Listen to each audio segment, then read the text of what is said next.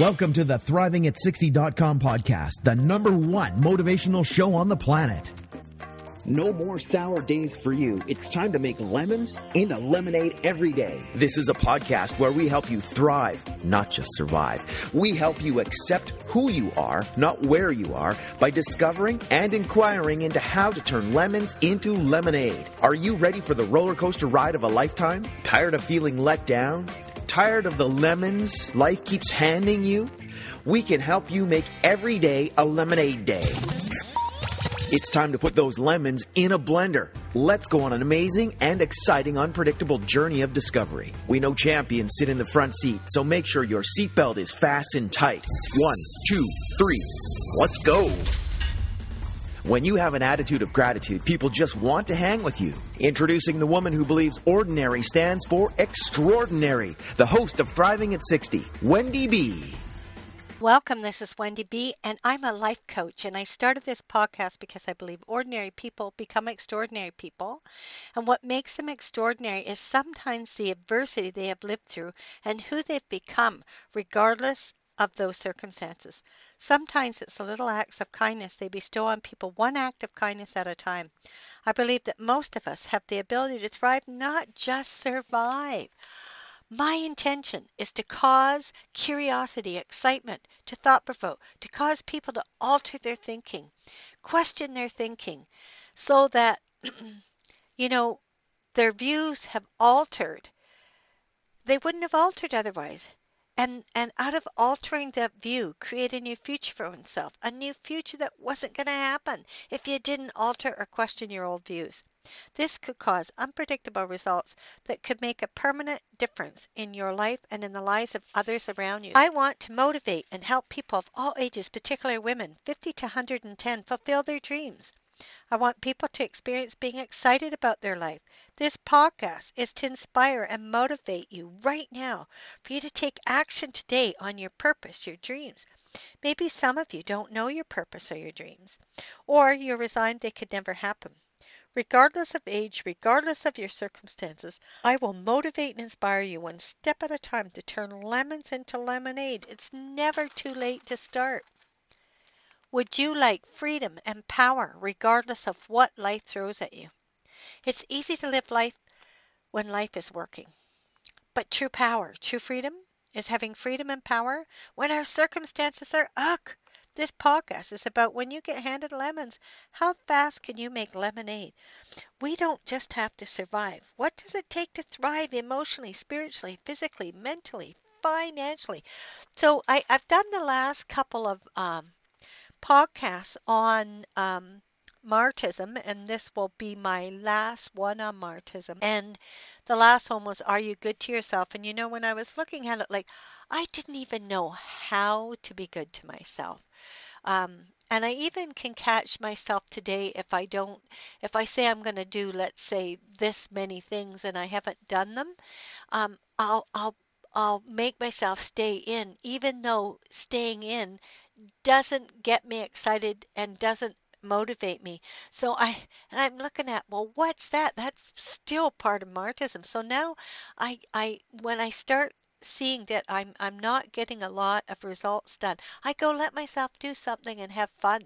And I start sharing with others, no matter where I'm at. And the next thing I know, I'm back thriving. I'm alive. I feel good about myself.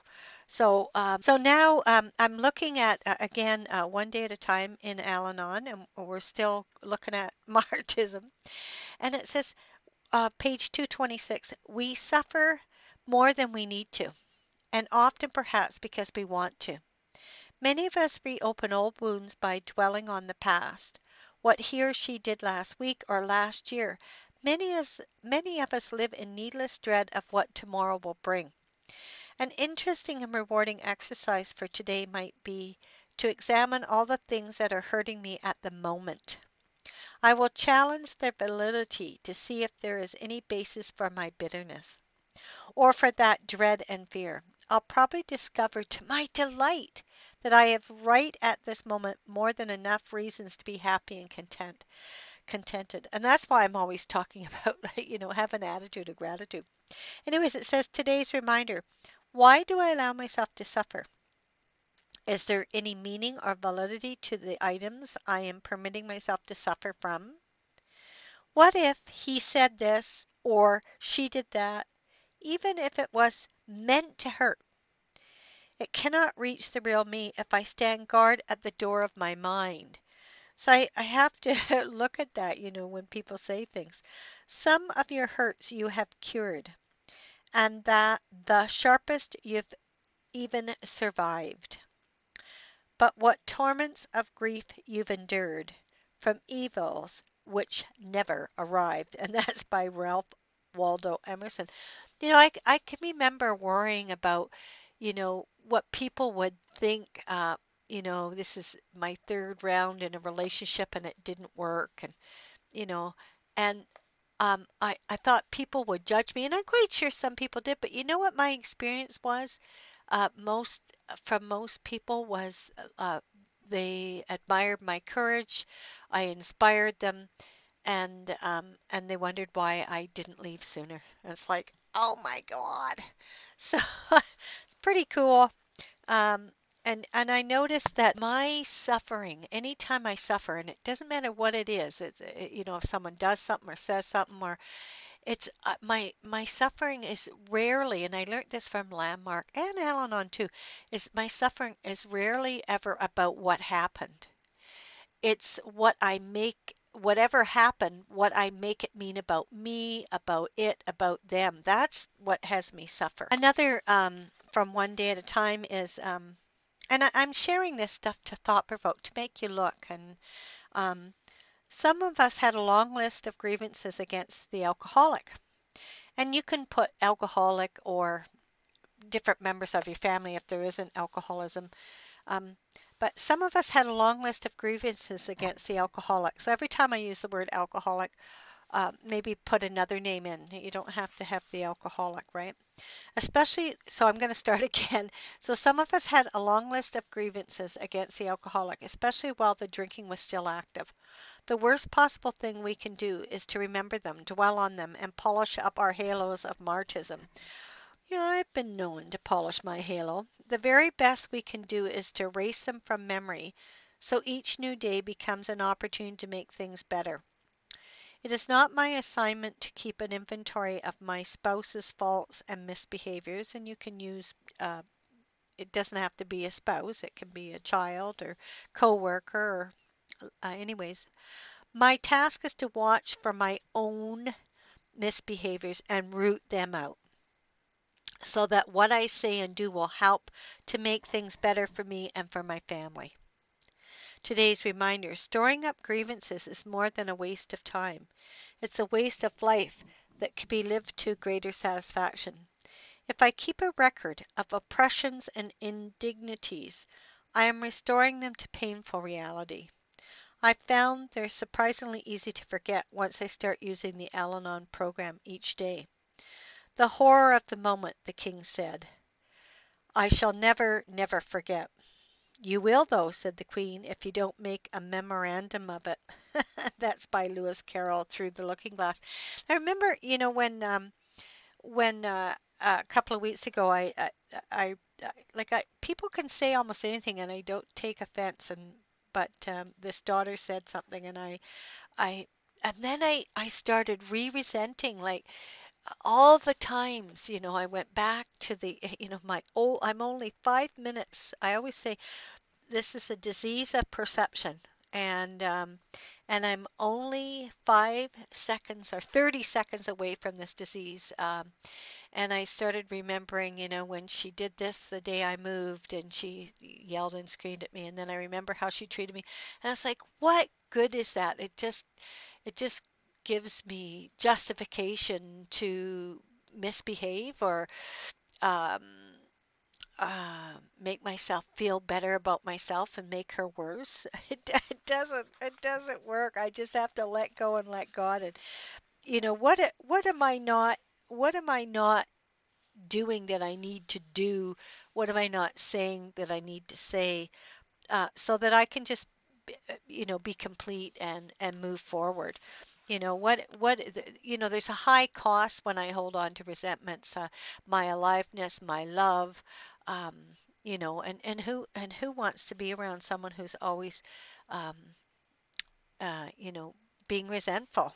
I was at an event the other night, and this man was so bitter about his ex, and he just kept going on, and it'd been over, I don't know how many years, 25, 30 years, and I went, oh my goodness, you need to let go at some point. And then in page 236, we learn so much in Al-Anon and in such interesting and unexpected ways.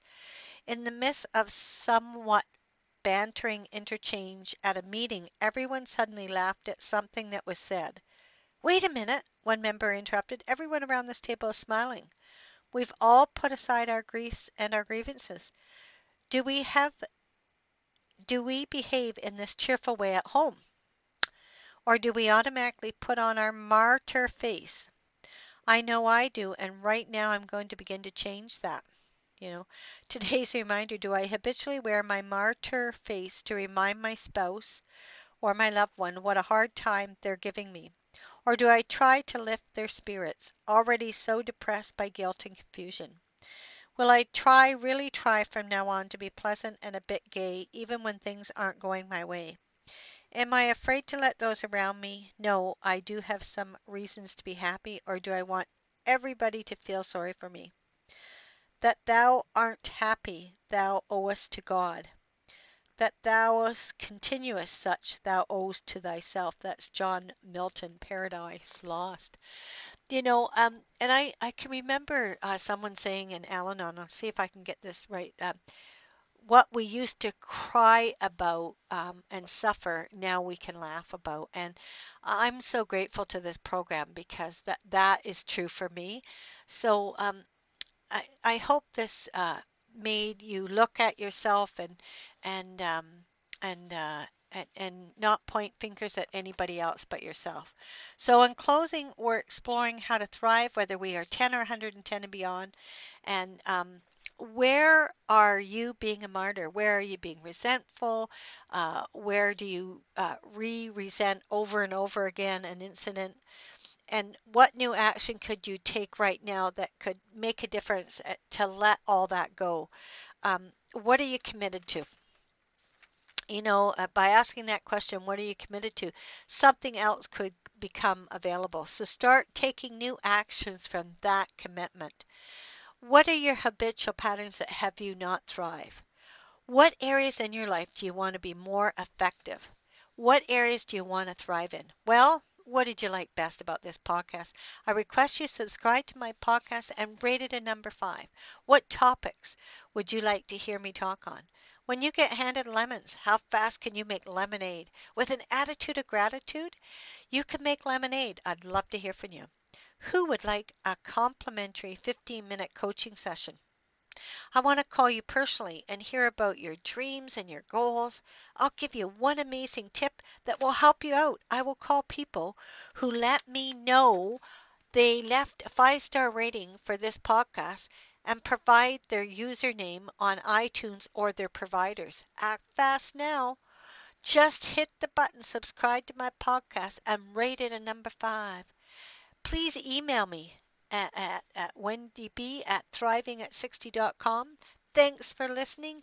Keep thriving. Thank you for listening to ThrivingAt60.com with Wendy B.